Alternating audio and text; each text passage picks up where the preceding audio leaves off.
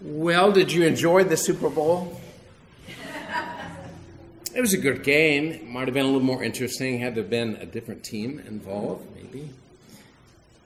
I often visit with my parents on Sundays, but last Sunday I punted until Monday, caught up with them. We discussed the Super Bowl, discussed the game. We threw up our hands regarding the halftime show. None of us knew what was actually said or spoken or sung. Then we turned to other things, just catching up. I mentioned that I had celebrated a funeral that morning at Prince of Peace. And afterwards, I was surprised by a girl from my high school who came up to me. I hadn't seen her in years. She married into the family of the deceased and came up from Wichita for the funeral. That prompted my mom to recall that she had attended a funeral that week over at our home parish of St. Helens, way out in Hugoton, Kansas. It was for the mother of a high school classmate of mine. And it gave my mom pause to think. She made observations. She said, I do have a few requests for my funeral after being there. Not so much what I'll be attired in, she said, but more of what we'll hear musically, most especially. She has played at church for decades. Dad chimed in to lighten the mood just a little bit. He said, not me. He said, after you hammer the last nail in the casket, just throw a little dirt on it, and that'll be just fine. And then I added that the Archdiocese provides us priests with this lengthy document to complete to ease the load at that time, which I have not done yet. And Mom said, really? You already have that to do? I said, yeah, I do. It's the first conversation I recall with them frankly discussing these things. Maybe you remember when that happened for you. In recent years, life for me has felt like a race. Not like a rat race. I mean, it's been busy enough. Like a race with that moment of death as the finish line. And there's only so much time left. And there are only so many opportunities to complete what I've been given to do. And with every breath I take, draw that moment near. Who knows when? Who knows where? And who knows how? But it is coming closer. It's felt like a race with that moment of death as the finish line, kind of the goal or end point toward which to strive or run. But that's the sense of Jesus as being the last Adam. The goal for human beings that God had in mind all along. He is it. In this chapter from 1 Corinthians, Paul had in mind the creation accounts from Genesis. The first man was made of the earth, and to dust he shall return.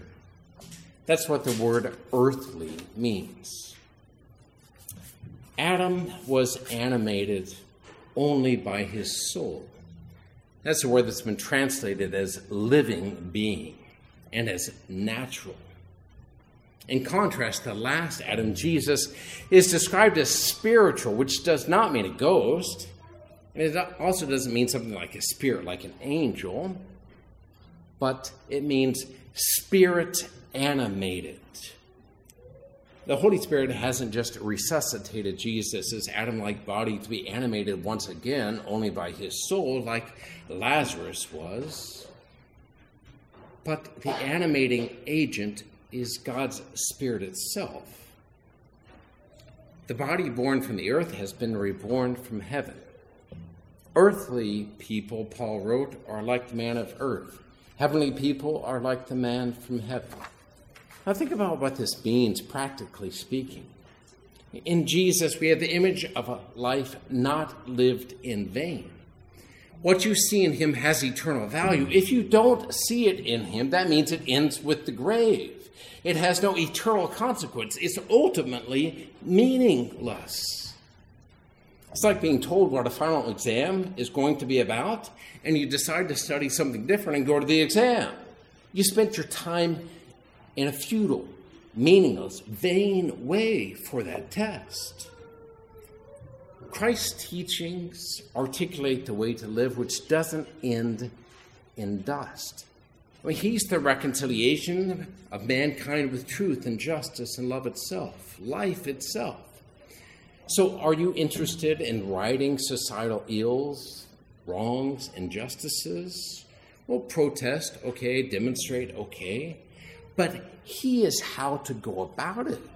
He's how to come across peace.